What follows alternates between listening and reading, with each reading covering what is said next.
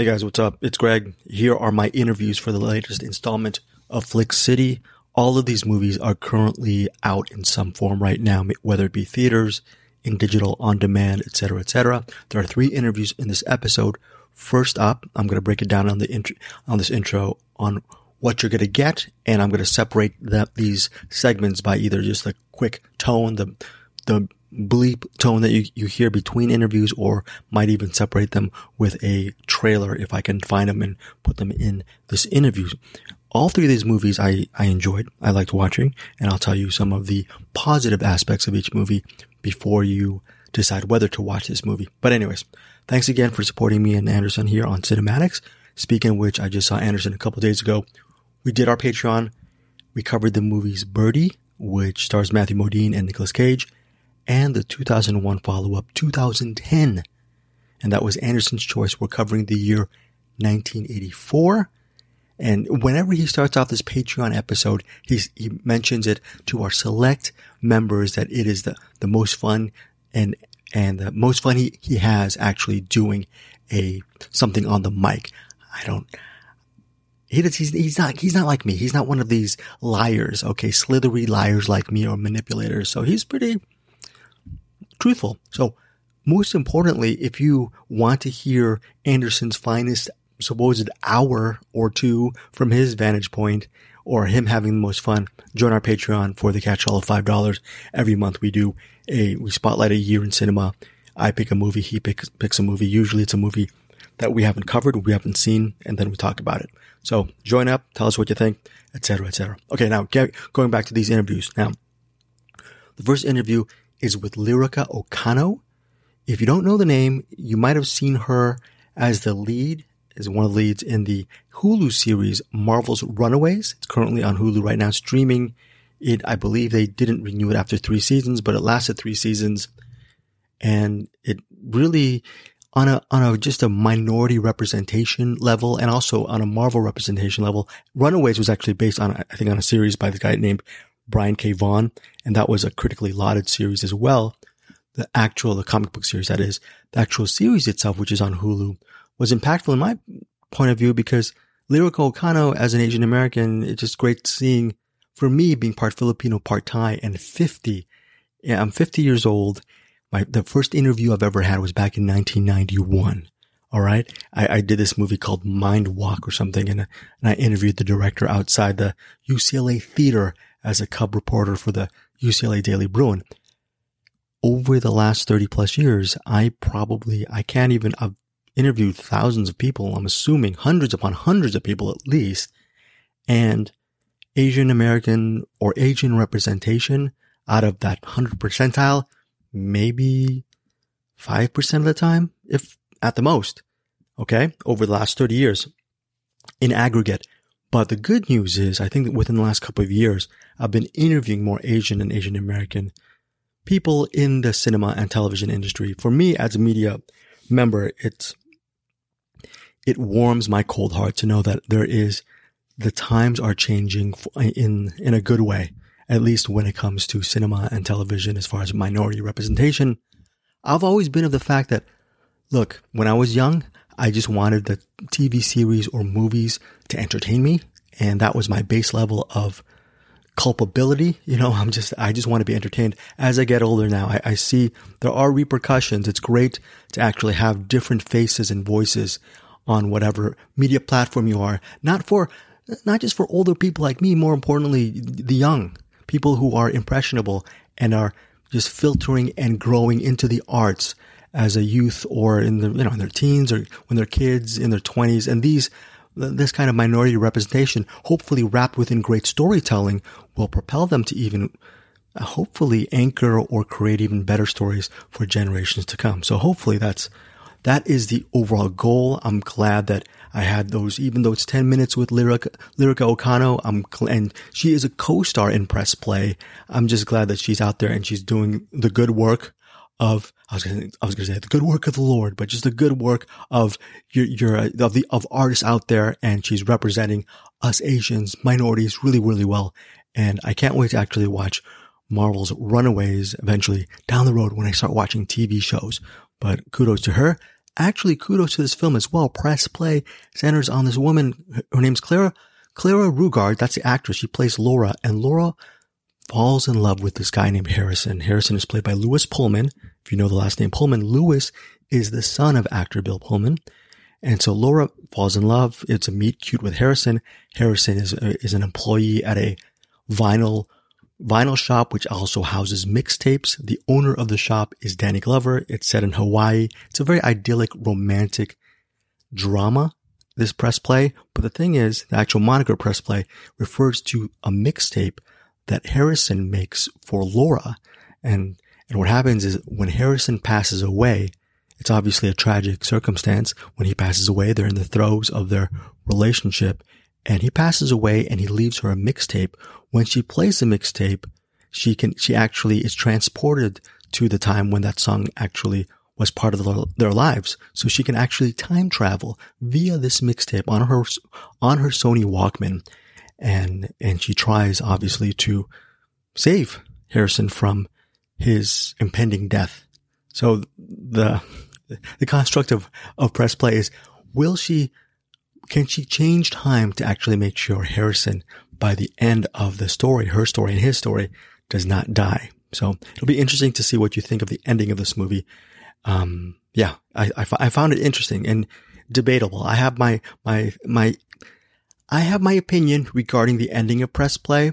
And I don't know if I'm going to interview the director, co-writer Greg Bjorkman next week. I might, and if I do it, I'm going to actually ask him about the ending, and I'll leave all that stuff for our Patreon subscribers. But I like the ending of press play. I had a different version that I would have preferred personally as a viewer, but overall, this movie has really cool music from I believe there was this one-off group called The Thorns. I forgot what song is from The Thorns is in the movie, but it's really effective and resonant. There's some music from Japanese Breakfast in here. It's a very lyrical, resonant, daydreamy kind of film that I appreciated.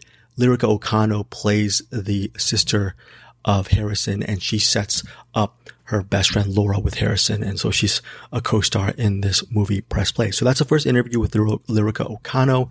The second interview I have is with Livia Paolis. She is the writer, director, I'm assuming producer and star of the film The Lost Girls. And The Lost Girls it's a weird in a good way movie where it centers on several generations of women and how their lives are affected by Peter Pan.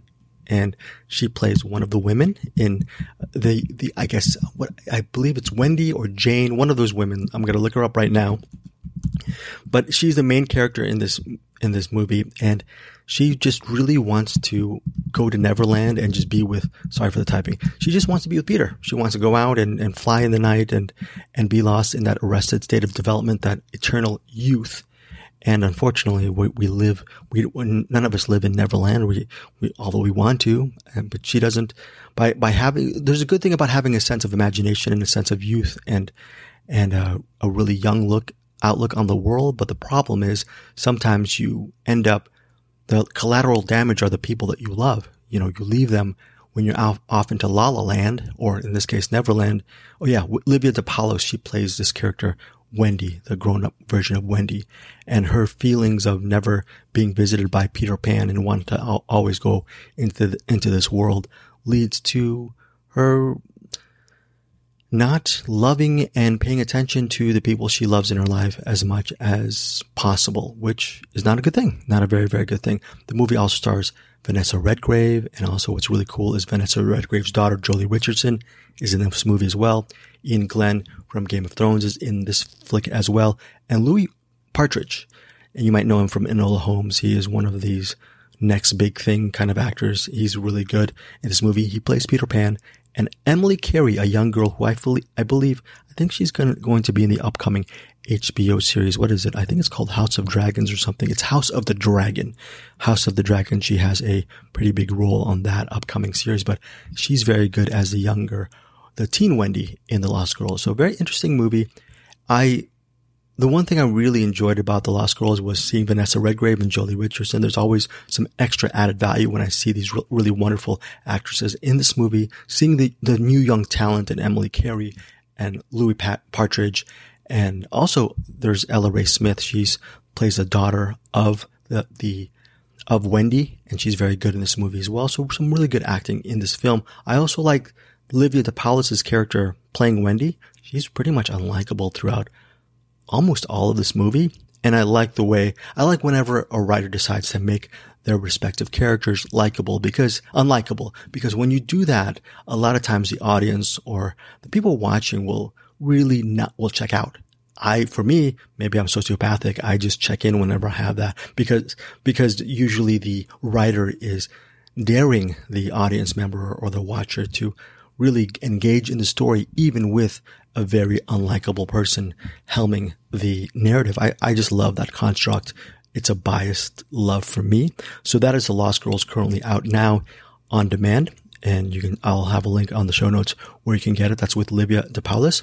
And then finally, I think last week I released my interview with the actors and co-writers from the film Brian and Charles. Brian and Charles is a very interesting movie, and if you haven't actually checked my interview out with those actors and co-writers, it's very, very cool, and they're very nice guys. And again, sorry for the actual typing as well, but Brian and Charles are a really tender, cool, funny, dark at times film, and it centers on Brian, a lonely dude living out in Wales. He is a failed inventor, but the cool thing is, one day he decides to build a robot, and the robot works. The robot is Charles. So lonely heart Brian living out in Wales ends up creating a robot named Charles, and the movie centers on their relationship and friendship, and it's really cool. So this interview is with Jim Archer, who is the director and co-writer of Brian and Charles, and producer Rupert. I don't even know how to pronounce his name. Hold on one second. I believe it's Majendie, Majendie. So those are my 3 interviews today, and I apologize regarding the interview with Brian and Charles. They're a little bit off mic, and hopefully I'll try to mix it well enough where they're audible enough. So Brian and Charles right now, it's weird. Just Google your location, wherever your theater is, and see if Brian and Charles is playing in your neighborhood. It's sort of a gradual rollout. It initially was released on June 17th, but as the weeks progress, more theaters to come for Brian and Charles. Very interesting movie. And the robot is played by a human being, and that's one of the actors I interviewed last week. Okay, so it stars David Earl and Chris Hayward, I interviewed from a previous episode, but for this episode, you're going to get director Jim Archer, my bad, and also producer Rupert Majendie. All right. So again, before we go, it is Lyrica Okano from Press Play, number 1. Number 2 is The Lost Girls filmmaker and actress Livia de Paolis. And last but definitely not least is Brian and Charles director Jim Archer and producer Rupert Majendie. Thank you guys so much for supporting this here cinematics, and I'll be back with Anderson in a couple weeks. Next week I'll be with Bruce, my buddies Bruce and Eric, and we're going to be covering the first week of cinematics, what to expect in the coming weeks regarding cinema. All right, guys. And you know what? I'm going to leave my email in the show notes. Would love to hear some of your feedback. I know all of you, most of you, when you had feedback, you go to Anderson at andersoncowan.com. I understand he's the one who is, he's smarter than me, but I'm going to leave my email as well. So if you have any thoughts, questions, suggestions, complaints, I'm going to leave my email as well so you can actually get at me and et cetera, et cetera. Okay. So love you guys and thanks. Hopefully some of these interviews you will enjoy, and take care. Bye.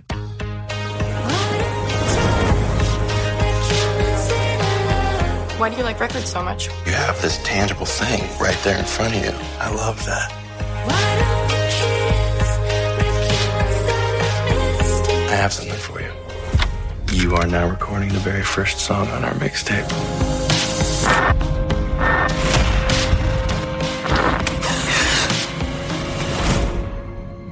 You're gonna think I'm crazy. No, I won't. What? I'm from the future. Like hoverboard future? I'm not kidding. You're gonna die. I don't really know how to say this without sounding crazy, but I can travel through time. How is this even possible? I don't know, but every time I play a song on the mixtape, it takes me back in time to the moment we first heard it together. Laura? How am I here? What are you talking about? What? You're alive.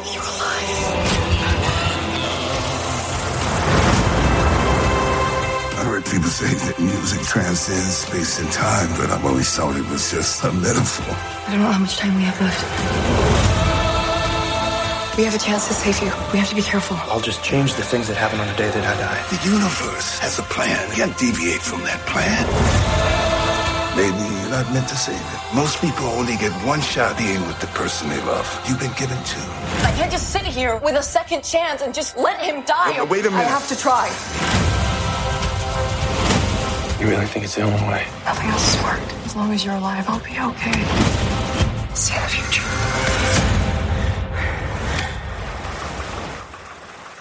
First off, regarding press play, I remember when cassette tapes and CDs and going to record stores and whatnot were the thing to do, and making mixtapes were the part of the thing to do. Is this whole mixtape craze a fantasy construct behind press play, or do you feel that a lot of people, the younger generation, they are feeling the need for a little bit of physical media as well, and the idea of that mixtape as opposed to a Spotify playlist? I think the latter. I think we do miss something actually tangible. Everything is so digital, at least for me. I was born in 94, so I think I'm not a millennial. I'm a what is it called? Gen Z? Is that Gen no? Z. Gen Z. I don't know. But because I think I'm in that generation where I got to kind of be a part of a little bit of both, before everything started to become digital and online. I do find those things very nostalgic. I mean, I wasn't really alive yet to enjoy like cassettes or vinyls all that much, but my parents did, and it was around. So I knew, that they existed. So yeah, it does. I think it struck a nerve for me, at least in that sense. A lot of actors and filmmakers say that one of their reasons for actually taking projects is a part of that is the actual location. And for you, were you able to actually appreciate the location, or was it pretty much hard work from the jump, meaning it was just work and go to wherever you're living and go to work again? Well, I was so lucky, and just so honored to be able to, film in such a beautiful location like Hawaii. I was able to kind of, I guess, work with Greg and Clara and Lewis, I guess, to prep for the film. We had a few rehearsals, and and then while doing that, we were able to kind of venture around the island and see different sites and just kind of hang out. And that was really beautiful. And also, like, for me, I was there for about 2.5 months altogether. And all the amazing, like, food, the food there is just phenomenal. So I was really lucky too, to be able to just eat everything. Did you also like the themes behind press play? The fact that, okay, it's a little bit of a time travel construct within the mixtape, but it's also saying about really the people who leave you in this life, who pass away. Yeah. They're not gone. You can always appreciate them, and you can really time travel in your mind as well. They're never gone. Yeah, for sure. I'm a hopeless romantic in that sense, and also a music lover. And I think when I read the script, time travel is cool. I love stories, but I really thought it was interesting how they were able to weave in the different songs throughout the film and be able to make it so real. I thought they did a really beautiful job at doing that. And also the message just about being really present and enjoying every moment you have with the people you love. Especially, while we're in year 2022, the pandemic has been a part of our lives now for a while. The message is very real. Yeah. Yeah. On the most important level, Clara is a close friend of yours, but what's it like? Yeah. What's it like for you to actually watch her shine? Because you're working with someone who is possibly could be just a really big star just because of her diverse work. I mean, what's it like being a friend and then also seeing her just shine on that sense? Oh man. I had the wonderful experience of becoming her friend while also seeing her acting for the first time, like in person. So it was just, you know, beautiful to be able to kind of, I mean, you know, I'm in love with Clara. Who's not, you know, fall in love with Clara as I got to fall in love with her work as well. She's super talented and super kind. And I have to say, when I came on to film this movie, I was quite tired just from shooting a long season of a show that I was on. But she just really, she breathed in new air for me. She was so excited to be there and just such a breath of fresh air. Amazing person. So I got to thank her for that. We started the interview with thinking about generations. I'm Generation X. I'm Gen X. So I grew up as a cinephile with my only representation regarding Asian American representation is, you know, something like 16 Candles, you know, no disrespect to the acting in the project. Yeah. But what does it feel like for you to know that there are people younger than us, they're going to grow up on Nico and Runaways, and they're going to see someone like Nico really shine and actually anchor a really lived in series? That must mean a lot. That must possibly be one of the most important parts of what you do, maybe? Or am I wrong on that? I think it is. I didn't even realize that it was such a huge part of why I did what I did until I was actually on the show and got to meet all the fans and also the people that love Nico so much and told me stories about how much they saw themselves in this character and how it was pretty much the first time that they felt that way. And yeah, like it takes me back to when I was a little kid, and pretty much the only stories that I could relate to were like Ghibli films. Like it's animated, but it's like just, you know, Miyazaki movies. And that was kind of all I had to be like, yeah, that could be me in Spirited Away with all the gods and the monsters in the bathhouse. So yeah, we've come quite a way with Nico and Runaways, but we still have a lot more to do. Yeah. Were you on set on the day with Japanese Breakfast? Were you able to get that shot? Because I haven't read Crying in H Mart yet, but I can't wait to read it. But that must have been kind of cool for you, an added perk as far as the job goes. Yeah. Like when I first, I think when I first read the script, they weren't a part of it. Like it was a different song, a different band that was supposed to play for that scene. And then I think on the island while we were shooting, Greg, the director, told me that he was going to have Japanese Breakfast play instead. And I was like, yes, like awesome choice. He was like, what, you know them? And I'm like, what? Of course, Japanese Breakfast. I'm a huge fan. And yeah, we were all staying in the same hotel, and I ran into them. I was in the elevator. They came into the elevator. I stared at them for like a couple seconds too long, and then they freaked out kind of and left. And then, of course, you know, later on, they found out that I was part of this movie. But yeah, a huge fan. It's crazy. We're lucky to have them. I'm in the middle of a post-midlife crisis right now, so I really want to get back into gaming. But for you, is it true that you're going to reprise your role in Midnight Suns? Is that correct? Is that inaccurate regarding that game? Yeah. So, okay. While I thought I wasn't allowed to talk about it. I thought it was secret, but then someone told me it was on IMDb. On Wikipedia and everything and the whole... Okay, well then there you go. So it's no secret. Yes, I am returning as Nico Minoru to, I guess, the Marvel Universe, Midnight Suns. Yeah, I voiced her on that game.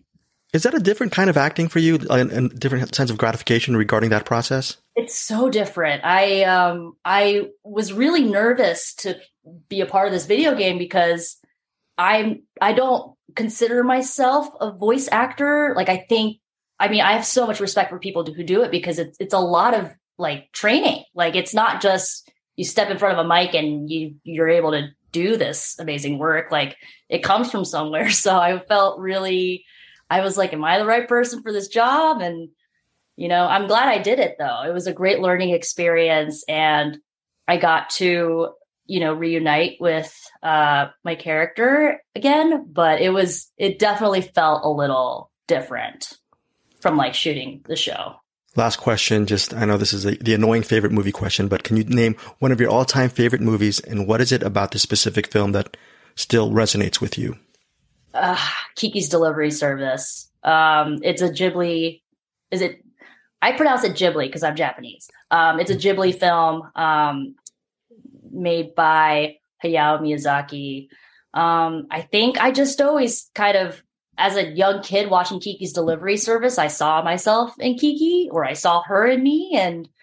And yeah, I was a witch for every Halloween. And I was like, that's my girl. That's my character. And just the story about like self-exploration and kind of finding your home and your family. I think that really hits close to home because I kind of have to do that for work all the time. Yeah.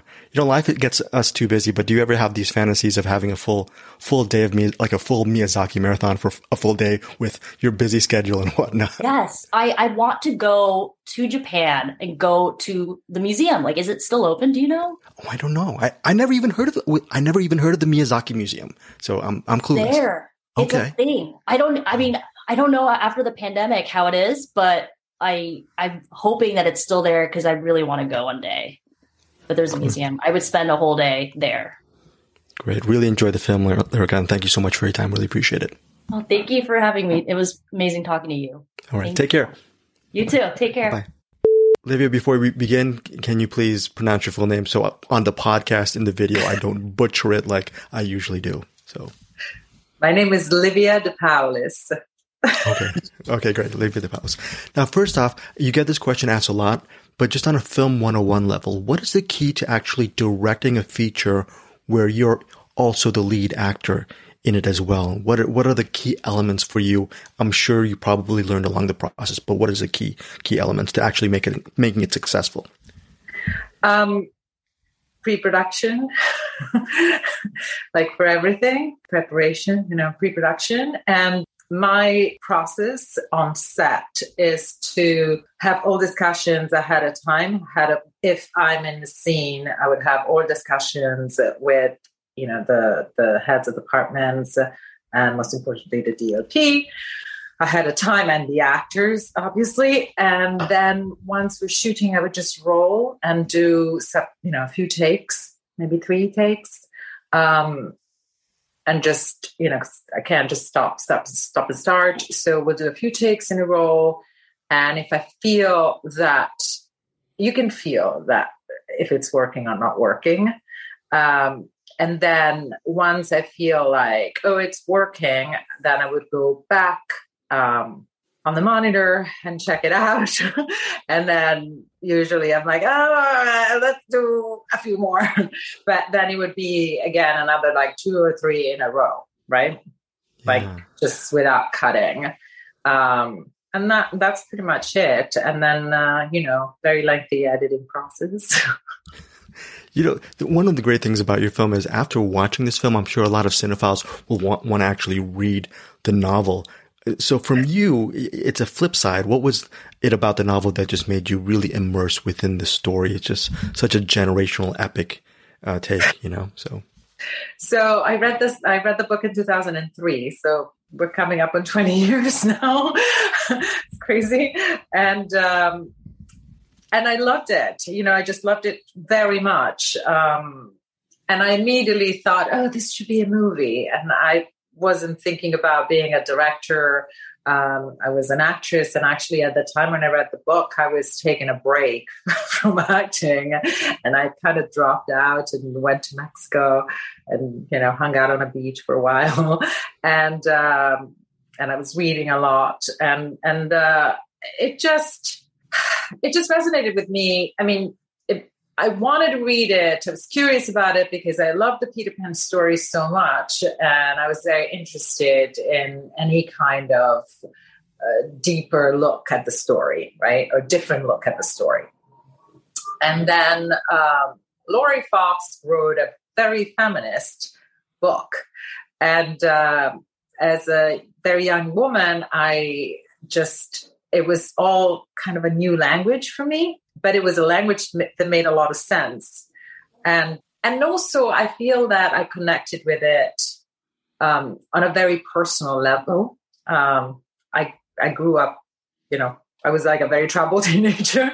and even like at that time when I had taken like a break and I was like in Mexico being like a hippie on the beach, like what was I really doing, right? So I felt like that I was a bit of like in Neverland, like that was like a bit of my Neverland experience. And then I gave it to some of my girlfriends. I was like, you've got to read this book. You've got to read this book.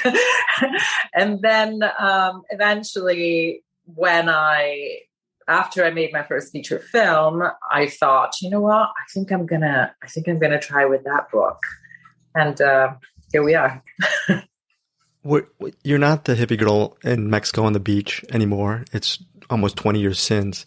So I'm assuming this story must, over the years, especially now, means even more to you than it did 20 years ago, because the idea about mothers and daughters, and you can see so many different stages, it must connect to you on a really more profound level. Am I assuming that? Or? Absolutely. That's a very, very good point, because what resonated with me 20 years ago, it's different from what resonated with me, 5 years ago when I started writing the script. And I would say that actually it kind of goes both ways. Like through the work, you look at, it's not that you look at, but you kind of re-examine your own relationships. Like I re-examined my own relationship with my mother through the writing of the script. And then in the middle of all of this, my mother passed. So there was a whole another level there before, that inevitably came up while I ended up making the film. Vanessa Redgrave and Jolie Richardson, that connection, it's so hard to do in cinema, and you decided to do it. And how awesome. I guess it's hard to put into words, but if there's a way you can put that into words as far as them taking part in your really rich ensemble project, must have meant a lot to you as well. Yes, and I'm very grateful to both of them for accepting to do it. We had cast Jolie first, and then Ellen Burstyn was originally attached to play the role that Vanessa played, but with COVID, that was just not possible anymore because, nobody could travel. It was just not possible. And so then we went to Jolie and we asked, would it be okay with you if we would cast your mother? And she was, yes. She said yes. And Vanessa said yes. And so it was kind of surreal, I have to say. Like for me, it was not planned and it was completely surreal. But yeah, I'm very happy about it. Speaking of happy, when you look at your ensemble, how just proud of you of just the array of talent. You just, I'm on IMDb right now. Louis, Emily, right down the line.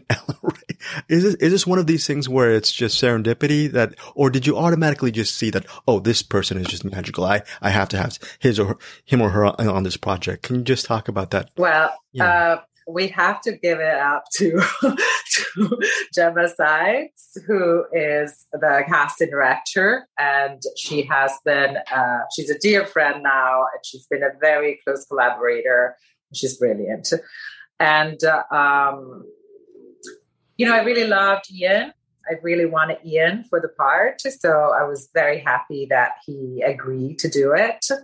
And then for the young actors, I got to take some credit for that because I just, they auditioned and they were just great. And we did in-person auditions, I don't know, maybe like a week before the lockdown.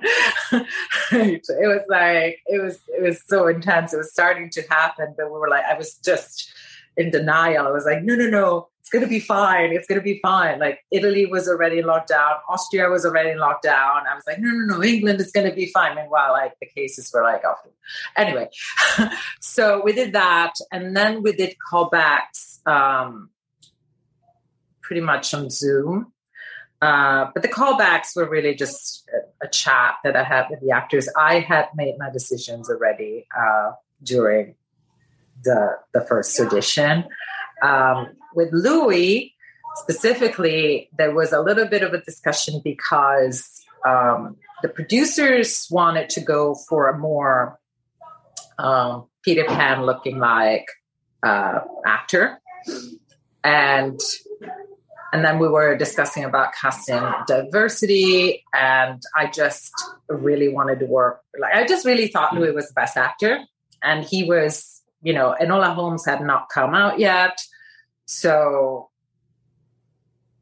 we didn't know that he was going to become a star. So, but I thought he was the best. I thought he was just, his energy was just so strong. And he was just such a serious guy, serious actor. And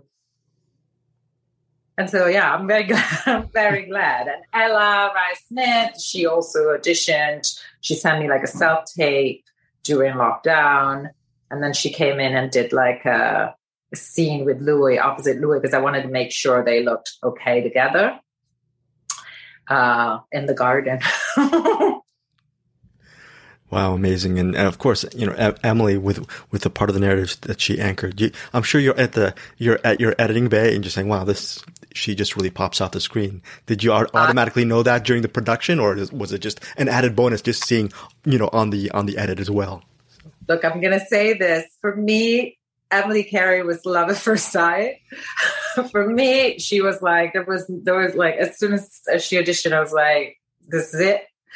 And I really think that she's very young, but I really think she's an amazing actress. Emily can do whatever. She can do whatever.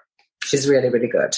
What I love about the story of your film, Livia, is the fact that whenever someone says that he or she has a Peter Pan complex, sometimes that's looked at as a good thing, because wanderlust is a good thing in a sense, and staying young or wanting to stay young and having that imagination and always going to Neverland.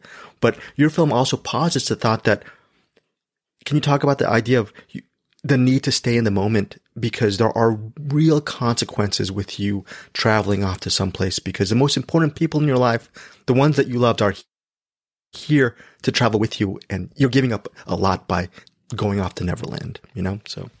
Absolutely. Yes. And I think that, the movie really looks, tries to look at that. And it was, the challenge of the movie was really to, keep the preciousness of that Neverland, keep the value of it, but reframe it, because I think, and I'm learning this as I grow up as myself eventually, that, different ages have different things that are fantastic and magical about that particular age. And I want to just try and give value to these different stages of life. I loved how your own character with Wendy, you don't give her an out, meaning you don't make her absolutely sympathetic. You're actually making her a real person. There are real life consequences. Can you just talk about during the whole adaptation and just making it a very uncompromising character, where as a viewer you're pulling for her, but a lot of times you're not, and then it eventually really fully rounds out. So talk about that aspect. Yeah, it was a challenge. Even in my first film, I was told, you write these characters that are like, the lead has got to be sympathetic. It's got to be sympathetic. And I'm like, yes and no, it's got to be real. For me, most importantly, it's got to be a real person. So I don't know. I don't know what to say about that. I mean, for me, it was important to the story to have a normal person that had, that lived this contradiction. And I think that there are a lot of women out there that are like that, that do live that contradiction. I'm sure my mother at some point in her life lived that contradiction of wanting to do something, of not wanting to have that responsibility. Especially, I think back in the days, motherhood was really not such a choice. It was just something that you would just do. And what assumption is there to to say that every single woman wants to have a child and wants to be a mother. And that's the ultimate realization for a woman, it's motherhood. And maybe it is, but can we say that the ultimate realization for a man is to be a father? For every single man? I don't think so. Right? So I wanted to, I think that challenging that model makes the character probably a little bit less sympathetic, and if you really want to look at things that way. Speaking of the way you want to look at things that way, I'm a huge cinephile, and I'm thinking there's hundreds upon hundreds of film noirs, and you can say that about westerns, war films. Mother-daughter relationships, I'm not thinking out of my top of my head. I can't recommend hundreds of mother-daughter relationships. Was that one of the reasons why this movie, you really wanted to direct this movie as well? The fact that there is, I'm assuming, a scarcity in that as far as cinema goes. Well, there is the beautiful Greta Gerwig. Gerwig? Gerwig, yeah. Yes, but I think that the mother-daughter element, that it's very strong in the film, was not my original motivation to make the film. I'm going to be honest with you. My original motivation was the Neverland, and then it evolved into more of this mother-daughter story. Or, I mean, I guess it was always, being that it's an adaptation, the story was there, right? But I guess I was less conscious of that element that draw me in without me really being aware of it. That's amazing. Okay, final couple of questions for you is, and these are kind of tough questions, but right off the top of your head, can you name one of your all-time favorite movies, and what is it about the specific film that still resonates with you today? Okay, I've got the one. You've got the one. And when I say this, it's always quite controversial, but one of my favorite movies, all-time favorite, is E.T., like Steven Spielberg. And the reason why is because I think he does that sense of longing and desire for connection and solitude so well. And he does it in a fun way, and it's an adventure, and it's a great adventure. And I just loved it. And I still love it. Yeah. Did I answer the question? Yeah, definitely. And my final question is sort of like your favorite movie thing, but for our podcast, for one of my podcasts, my co-host Bruce Berkey, he actually asked our listeners to recommend a movie for him to watch. So, that person will recommend a movie, and he'll write it on a piece of paper, and he'll put it in a box. Other than E.T., can you give, and other than your film as well, but can you, right off the top of your head, what's a movie that you would recommend and you'd want to put on that box for him to watch? As far as a movie. Right. Something that I watched recently. Either recently or just right off the top of your head that you really love that maybe doesn't get too much attention that you dig. I'm going to give you two. I'm not going to give you one. I'm going to give you two. The first one that came up, I watched recently, it's called The Worst Person in the World. And it's a Northern European film. And it's wonderful. And it's a story of this woman who has a boyfriend and then accidentally meets another guy, and she does not cheat on her boyfriend. And it's just very, very delicate, but very funny. It stayed with me for a while. And then another film that I really need to mention, because I was just at the Cannes Film Festival this week, and I just watched this film. It's a Japanese film called Plan 75. It makes me cry just to even mention it. And it's a first feature, and it's a story set in Japan. And it's a story of how the government implements this plan. So it's a government funded plan for people over 75 to seek euthanasia. And it's, I just had to go home and really reevaluate my entire life and this society and what am I doing with my life, really? It's so powerful and devastating that if you do have the chance to see this film, please, I really hope that it gets some kind of international release, because to me, it's a masterpiece, and it's very simple, very quiet, very poetic, and devastating. And before I let you go, Livia, the idea of actually getting a film out there into the universe and releasing it, it seems to me like, just from the outsider's point of view, it seems to me an act of will and determination. How much will and determination did you need over these years or last couple of years just to get it out there? So. Oh, absolutely. It's just, I always say I will this movie into existence. It's just, you really have to, for independent films, the filmmaker it has to be the most important thing for you. It has to come first. Otherwise, it's just too difficult. So. Livia, thank you so much for your time. Really enjoyed your film, and good luck moving forward. Thank you so much. Thank you. Have a good day. All right. Take care. I'm building a robot. I don't know what I didn't think of it before. Be very, very, very handy. Strong, fast, agile. Can help me lift things around the house. I just take inspiration from stuff around me, anything, absolutely anything. That could be his ankle, hand. I'll just look around me and I go, what can I use? What can I use? Belly button.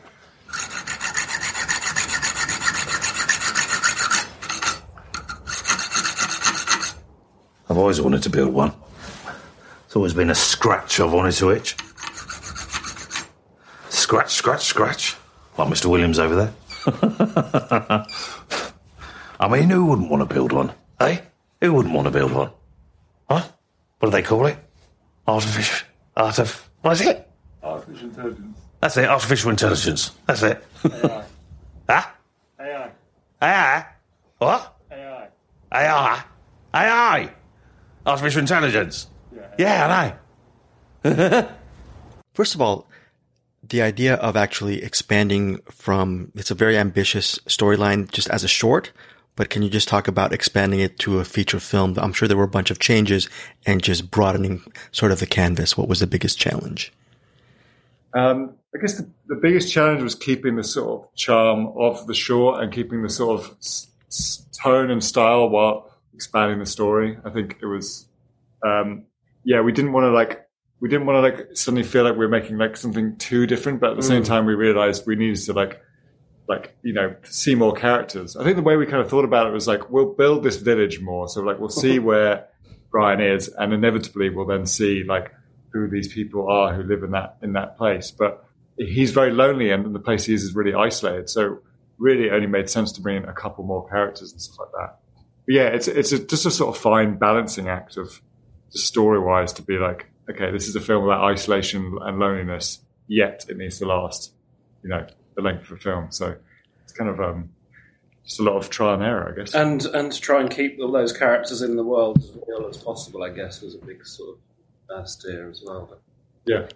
Yeah, I'm really appreciative of all the really good reviews it's receiving. But when I get the whole sweet and charming thing, that's great. Those are great compliments. But can you guys speak to the fact that your film is much more than that? It's really about loneliness and the importance of connection and sort of finding your tribe no matter what. I thought that there's a lot of just more deeper elements in the whole idea that, it's a really fun, amiable film. But there's much more to that, I think. Yeah, we wanted it to be like, primarily we wanted it to be funny. That was sort of odd couple comedy, ultimately. That was always the sort of foundation, definitely. That was the foundation, yeah. But we wanted we wanted these kind of, what I always found interesting about the short was like when I read I knew of the characters as these live characters, but when I read the short, it was just like, had all this emotion in it. And so which I just found this really interesting way to take those characters. So yeah, we wanted to sort of dive deeper into that in the film. And yeah, I think especially now, like the sort of the theme of loneliness is kind of really important, and like a lot of people kind of relate to it. So we didn't want to shy away from the darker stuff, but like deal with it in a sort of a slightly different way. But also, like in the short, it was sort of, we left it open to people's own interpretation, really. And it was interesting to see people have a different experience and take what they want from it that might not necessarily have been our original sort of motivation. Yeah. Yeah, I really enjoyed the production design behind this movie. You actually feel you're in the town. What was, can you just talk about in layman's terms, the work at actually finding these locations that really feel not like disparate sections, but actually a really fully contained universe, which I thought really worked for the film? That was Jim driving around a lot on his own, going on trips for a week in North Wales, and our location manager Julia, sort of, because we knew the area we wanted to go to, because the short was like literally 20 minutes down the road, so we knew the potential of the area. So there's a lot of widening the search and exploring all nooks and crannies to sort of find these hero locations. Yeah, that was really fun. That was like one of my favourite things. Like, me and Julia would just go on these little trips and just drive around Wales by ourselves, and just like going down dead ends, going on Google Maps and looking at the sort of satellite view and just trying to find abandoned places, and then just like building the village, because the village is kind of made of like 3 or 4 different villages, and we just sort of try to like sort of construct it out of those places, and that was really fun as well. But to like give it this kind of specific and unique feel. And then Hannah, our production designer, just did a great job of building on top of that.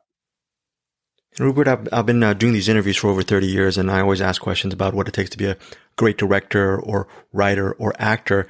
But I haven't really had a lot of conversations about what kind of skill sets makes a successful producer. And just from your vantage point, it just seems like a very intimidating type of job to do, because there's a director with his or her vision, but then there's a producer who just has so many different elements to work with. And what does it take in general? I think the key is collaboration, and with that, it's just working with the right people. I sort of say, never hire any dickheads, basically. just work with nice people who you get on with.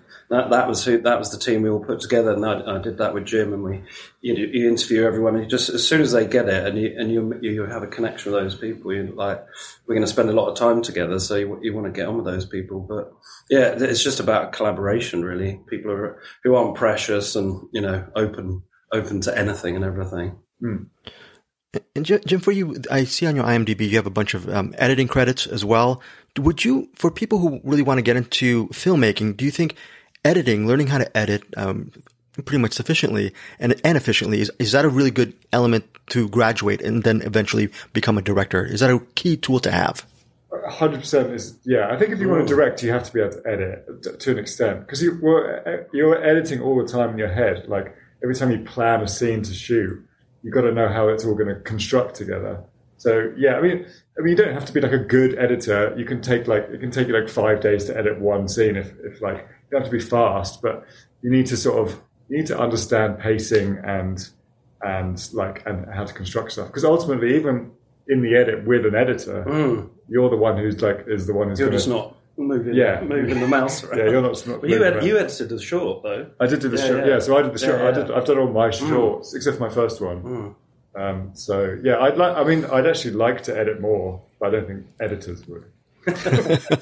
Without giving too much away or spoiling the film, at least for this question, how hard was it to actually construct a sequence where there's a bonfire with a bunch of people, there's a chase sequence, and then there's a sort of a mini crowd confrontation scene? That sequence just seemed really hard to mount. Or is that tricks because of on the editing or whatnot? But I don't know. So there was a big build up to that, wasn't there, from a production perspective? But also we were operating in COVID.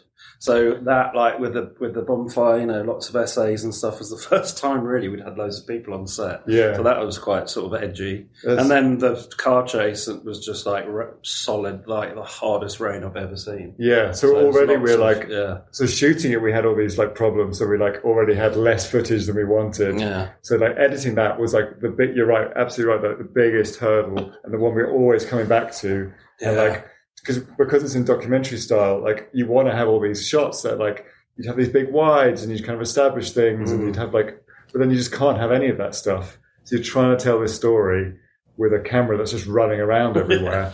but also like cover all the dialogue correctly. So it's like, it's a real challenge. And me and Joe Walker, the editor, that was always the one. We were just like, okay, I think we've done everything else, but like the bonfire scene. Park this up. Yeah, we'd always like watch the film and then get to the bonfire scene and just groan and be like, it's crap. And also, I think the composer Daniel Pemberton, who did a great job, especially on those bits. Yeah, that was a bit as well. We were sort of toing and froing on the most on those sort of two sequences. Yeah, we had we had all this temp music from like Inception that was just not working. I think we had some temp music from Wallace and Gromit. The whole big tune. It was not working. We couldn't find. It took a while to find. Thank you guys so much for your time. I really loved your film. Thanks very much. Nice to meet you. Nice to meet you. Take care. Bye. Bye-bye. Thank you. Thank you.